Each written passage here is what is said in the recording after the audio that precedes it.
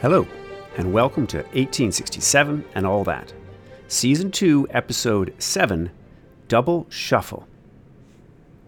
Last week, we were introduced to several new figures. We met the extreme moderate D'Arcy McGee and saw the Catholic animosity which bubbled to the surface across the Canadas, often matching the resentments of Protestants over events like the Corrigan murder. We also saw how the germ of an idea of a renewed reform coalition, of what would eventually, many years later, be the origins of the modern Liberal Party, was at work in the mind of George Brown in his attempt to rebuild a cross-sectional coalition of reform-minded forces, linking up with D'Arcy McGee and the Rouge of Canada East.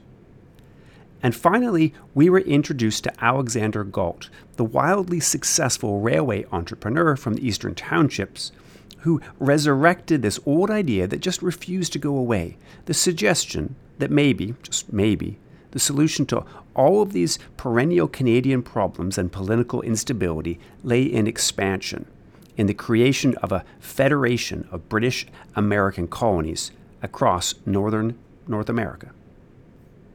This week, Galt and D'Arcy McGee are still around, and so is this idea of British North American Federation. But more importantly, at least for the moment, is this question of the seat of government. That's because in January of 1858, Queen Victoria sent Canadians a belated Christmas gift, a capital city. That is, her officials sent word to the Canadian government of her final decision that Ottawa ought to be the Canadian capital. You'll recall that John A. Macdonald and the Liberal Conservative government had hoped that pushing the decision up to the level of royalty would put the issue on ice, cooling tempers. The whole fight over the seat of government had been intense. It was whatever the opposite of NIMBYism is. Everyone wanted it not just in their backyard, but in their front yard.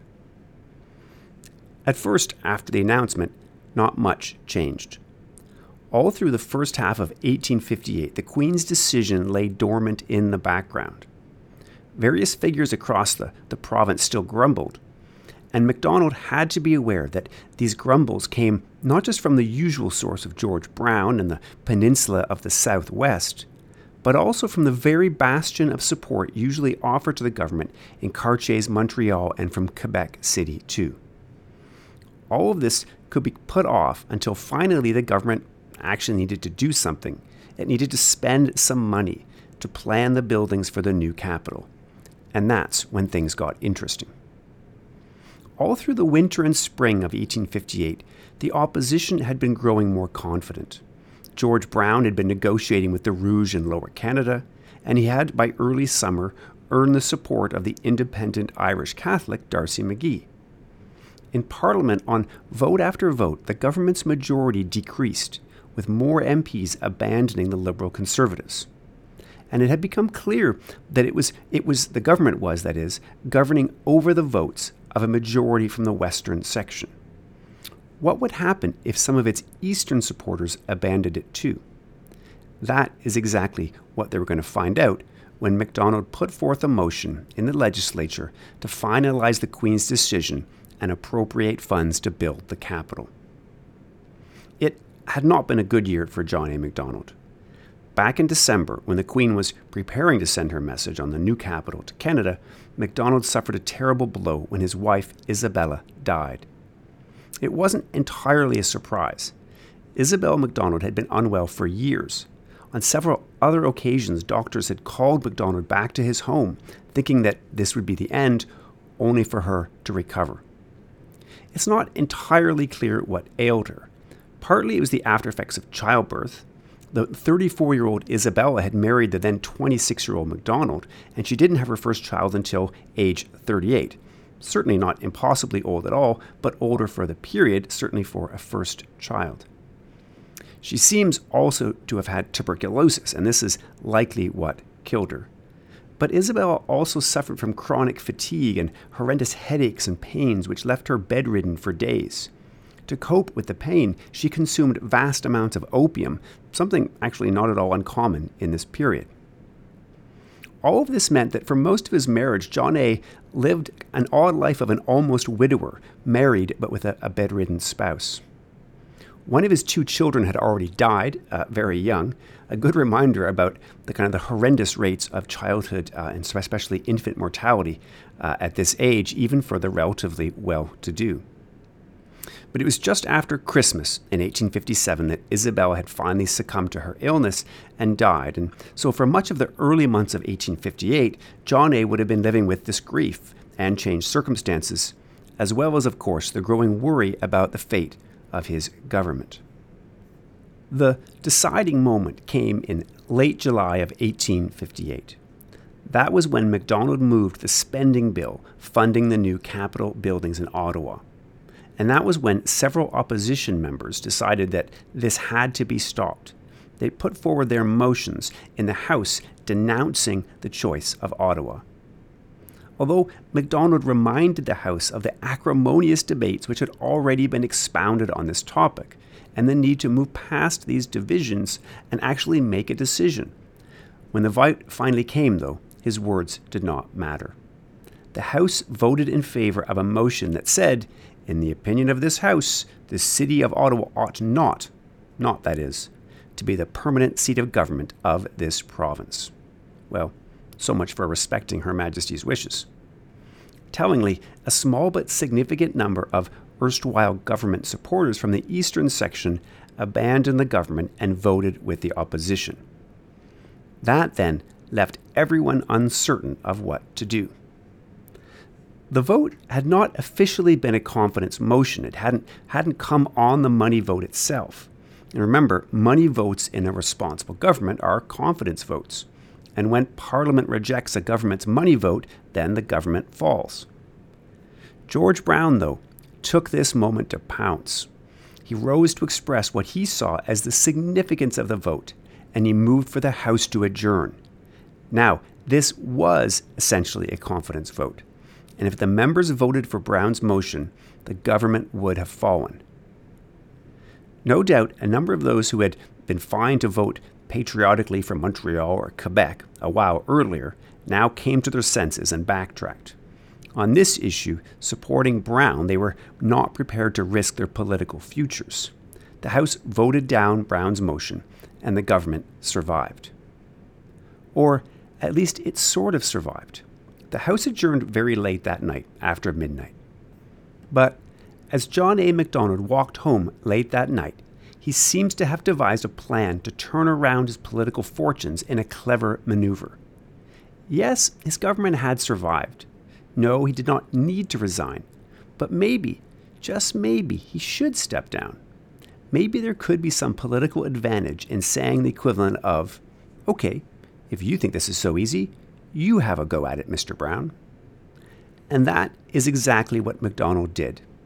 The next day, all of the ministers tendered their resignations, saying that the previous day's vote had demonstrated that the current House did not have confidence in the government. And they asked the Governor-General to dissolve Parliament and for there to be fresh elections.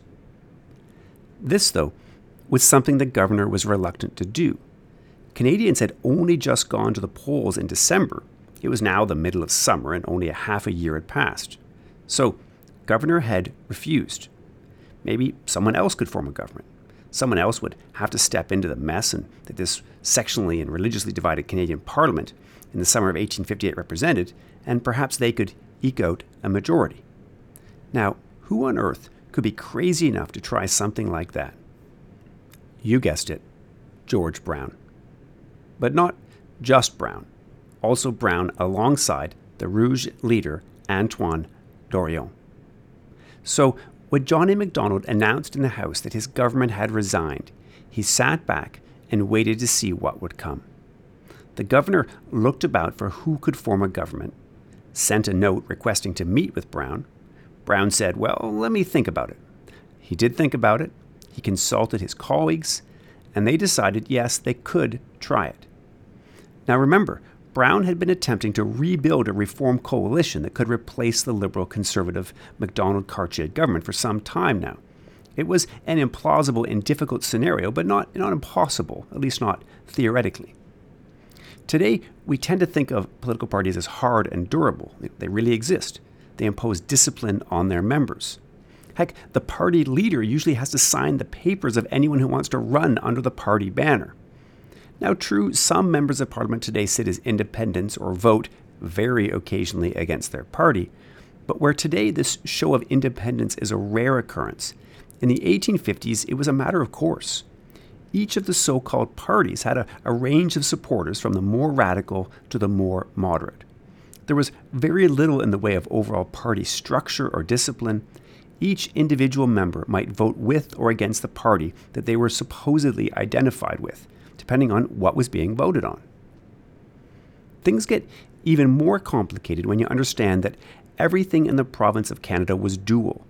There were attorneys general for each section, the education departments ran along different lines, and in the parties themselves, in the Reform Party, there were reformers in Lower Canada, the Rouge, and reformers in Upper Canada. And even within sections it got complicated. Brown had won over most of the Upper Canadian reformers, but there were still outliers, including some of the more radical Clear Grits, and there was also a small group of moderates ranged around a man who we will come to in a few weeks. It's actually another John Macdonald, this one John Sandfield Macdonald. Now, I don't want us to get bogged down in the details here, but the point I'm making is that when Brown agreed to form a government, he was saying that he could somehow work out a deal that would bring these various factions together. On some points they did agree, but on many others they were divided. Yet Brown and Dorion sat down together and said that they could work out a compromise. As far as we can tell, the compromise was going to work something like this. The new Reform government would be committed to Brown's cause of representation by population. For Brown, there would be no other reason to form a government, so strong had he been associated with this cause in particular. It's more surprising that Dorion agreed to it, but agree he did. Now, he seems to have agreed because the two leaders worked out some unspecified deal which is going to guarantee Lower Canadian autonomy and status within the province. On the issue of education, on separate schools for Catholics, that perennial cause of contention, the two agreed to borrow D'Arcy McGee's idea of the Irish common school system, where different religions joined together for some subjects, but then moved separately for religious instruction. This was George Brown and Dorion's big chance. Alas, it didn't go well. The reason I'm having to only tentatively sketch out what the basis of the agreement was between the two reform sections is because the government barely lasted 48 hours. That's right, 2 days. They never spelled out a clear agenda in Parliament. They didn't have time. So anyone who thinks these modern-day prime ministers like Kim Campbell or John Turner didn't govern very long, well, they have nothing on poor old George Brown. Now, why so short? Well, to understand that means turning to a quaint little feature of parliamentary democracy that we briefly touched on in Season 1 when we were discussing responsible government.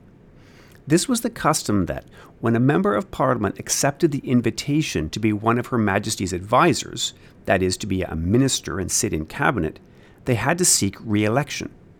They had to go back to the people, to their constituency and say, now, I know you elected me to be your representative in Parliament, to represent you, the people, but now I would like to advise the Crown and Her Majesty's government. This is a different thing altogether.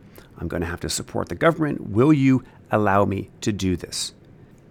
It might seem bizarre, and frankly it became quite bizarre the longer the tradition lasted, but the principles are clear and they are rooted in the essence of responsible government. A government is responsible to Parliament, to the members of Parliament. Parliament has the right to support or turn out a government. So there are different roles here, those who are and those who are not ministers of the Crown. Ministers might be in Parliament, and increasingly under responsible government most were, though some continued to sit after Confederation even in the Senate, and though this was rare. But the government existed or fell based on the decisions of the people's representatives in Parliament.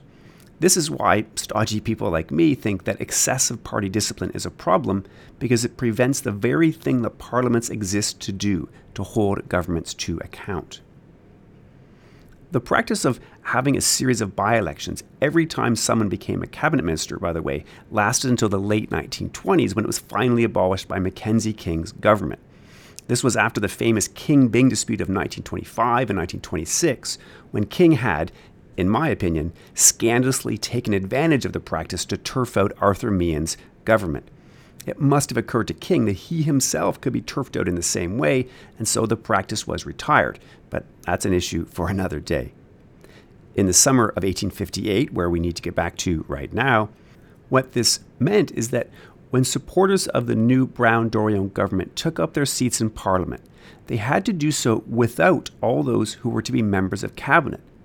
All of the staunch reformers who were to be in cabinet, all of the members of the government itself, had been forced to resign their seats and await a by-election. But because the switch took place in the middle of the session, Parliament had to continue to meet in order to finish the normal business. This meant that when Parliament resumed and the new government had to face its first test, it did so without the ministers. The ministers were instead forced to sit in the gallery and watch everything happen. This was bound to go wrong, and go wrong it did. Remember that in the election of December 1857, the previous government had won a majority of seats.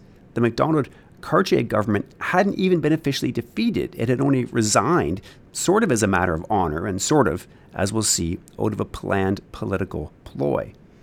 There was no guarantee that the new administration of Brown and Dorion could win the confidence of the Assembly, and this was even less likely without its staunchest supporters who were now sitting idly as spectators in the gallery.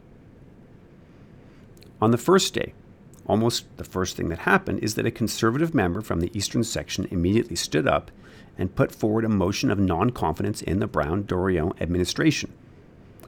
The member of the former government, now sitting in opposition desks, attacked the government for being an unnatural combination. How could its French-Canadian members join with the anti-Catholic and hated George Brown of all people? The Upper Canadian Tories asked the same question in reverse. How could George Brown, spokesperson for Protestantism, claim to join with a cadre of French Catholics? That the logic of making both attacks at once didn't fit together at all did not seem to matter to these critics. What was at issue that day in Parliament was whether the members of the Assembly thought that this new government could work. And by late in the evening, when the vote finally came, they gave their answer resoundingly no. The no-confidence motion passed with a huge majority. The Brown and Dorion government, only 2 days old, was no more. That, though, is only part of the story. It's here that things get really interesting. Within a matter of days, two governments had come and gone. One had resigned, and the other had been defeated. The governor had already denied a dissolution to Macdonald. Would he now allow George Brown and his new government to dissolve Parliament and hold a new election? This is what Brown and the Reformers wanted. They had never been sure that they could hold a majority in the Assembly as it was then configured. But if defeated, they could go to the governor, get a dissolution, and then go to the people as a government asking for the people's support.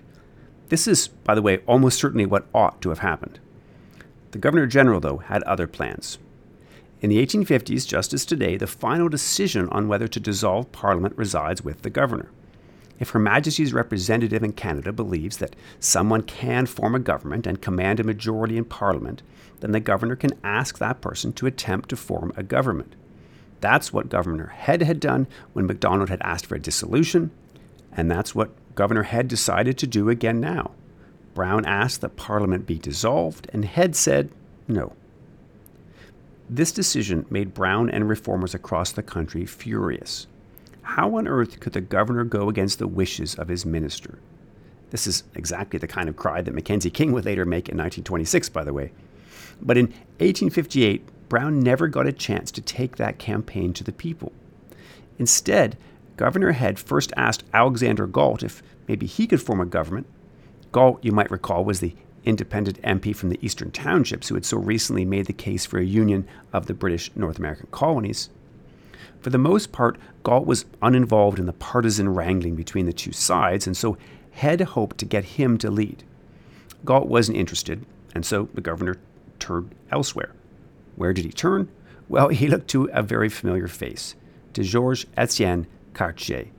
Yes, this is the former second minister, the leader of the eastern section in what had, a few days before, been the Liberal Conservative government. In the days following their resignation, Cartier and MacDonald had been doing the rounds, talking to the various members, especially the loose fish on whose support no one could completely depend. They had been trying to work out some kind of new combination, and that is exactly what they had done. But this time, instead of MacDonald in the lead, Cartier stepped up. Governor Head asked Cartier if he could form a government, and Cartier said, "Yes, I do believe I can." Cartier, as head of this new government, turned, of course, to none other than John A. Macdonald to be head of the western section. He turned basically to all of the former ministers who had only just resigned a few days earlier. There were a few changes, the most important being the invitation to Alexander Galt to enter the governor as Inspector General, the name given to what we would now call Finance Minister. Galt entered the government on the condition that the new administration support his plan for a wider British North American Union. So yes, we are definitely going to talk about this idea in the future. But for now, the new Cartier-Macdonald government had to show that it could do better than the rather quite similar Macdonald-Cartier administration. And it had to show this in the face of seething anger from many Upper Canadians who were astounded at the behavior of the Governor-General. How on earth could Governor Head refuse a dissolution? How could essentially the same administration return to office after they had only just resigned? The new government was, as George Brown's biographer put it, merely the old firm under a new name. Yet the firm, old or new, had one more trick up its sleeve.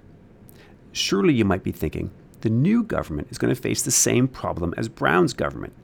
Its ministers, now that they again want to sit as Her Majesty's advisors, need to resign their seats and go back to the people to be re-elected as ministers.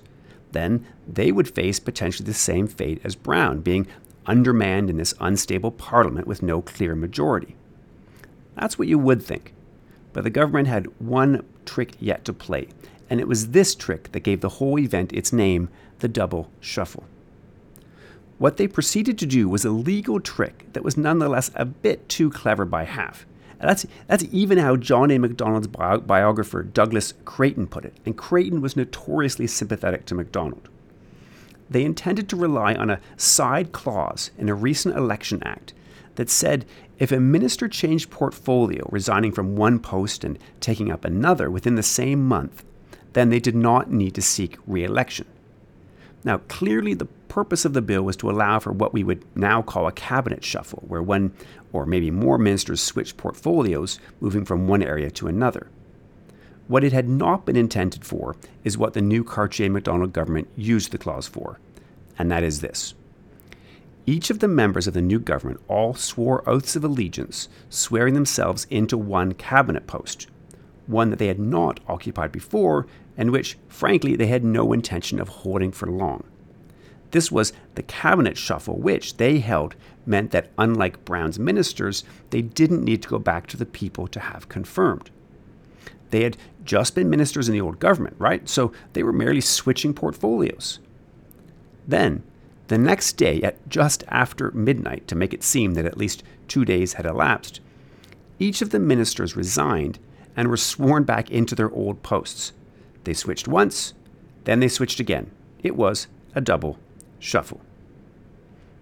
What was perhaps most astounding was that Governor Head, the Governor-General, allowed the shenanigans to pass off as if it was perfectly normal parliamentary behavior.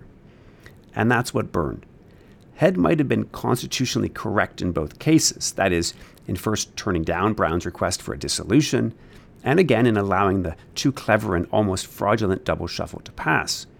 But it certainly looked as if the Governor-General had played favorites, that he had unfeelingly denied Brown's request for a dissolution and new election, and then looked the other way when those whom he happened to like a bit more, the Liberal Conservative ministers, did their dirty work. Certainly the Reform papers, the Globe at the top of the list, portrayed the whole scandal in this light. The Tory papers, meanwhile, suggested that Brown had simply grasped for power too eagerly, that he hadn't been able to command a majority and shouldn't have tried. He had fallen into John A. Macdonald's trap. With the double shuffle done and the old-new government back in charge, it looked like things might just continue on as they had before. But there were two new elements that just might change the game. Two themes will follow next day. One was the question of what Brown would do. Now that he had been thoroughly betrayed by the existing system, now that his single most promising attempt to form a government and win responsible government had failed under the current administration and constitutional arrangement, how would he react? Would he follow the more radical Clear Grits amongst his followers and embrace republicanism more thoroughly, rejecting the union and parliamentary democracy that had just so obviously failed him? Second, there is the new element in the new old government, Mr. Alexander Galt and his scheme for British North American Union. Was the new government serious about pursuing Galt's scheme? We shall see next day.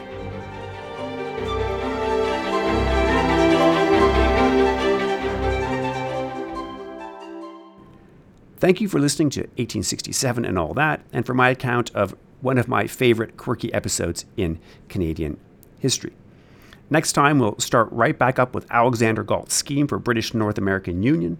We'll follow him to London and back, and then we'll also watch as the visit of one British teenager to Canada, a kind of gap year holiday, goes astray with hilarious and frankly politically dangerous results. That's what happens when you're not just a teenager, but also the Prince of Wales, son of the reigning monarch. There will be orange arches, and the prince just won't walk under them. Alas, you're going to have to wait one extra week to get this episode. That's because I'm taking advantage of the fact that I'm on sabbatical to take an unprecedented in-academic year-term holiday. Possibly even as you're listening to this right now, I'll be in the American South, soaking up the sun and doing the thing I most enjoy in life, probably even more than reading history, if I'm honest, and that is playing tennis. But we'll be back in 2 weeks' time to carry on the story. Until then, remember, there's a lot of all that to 1867 and all that.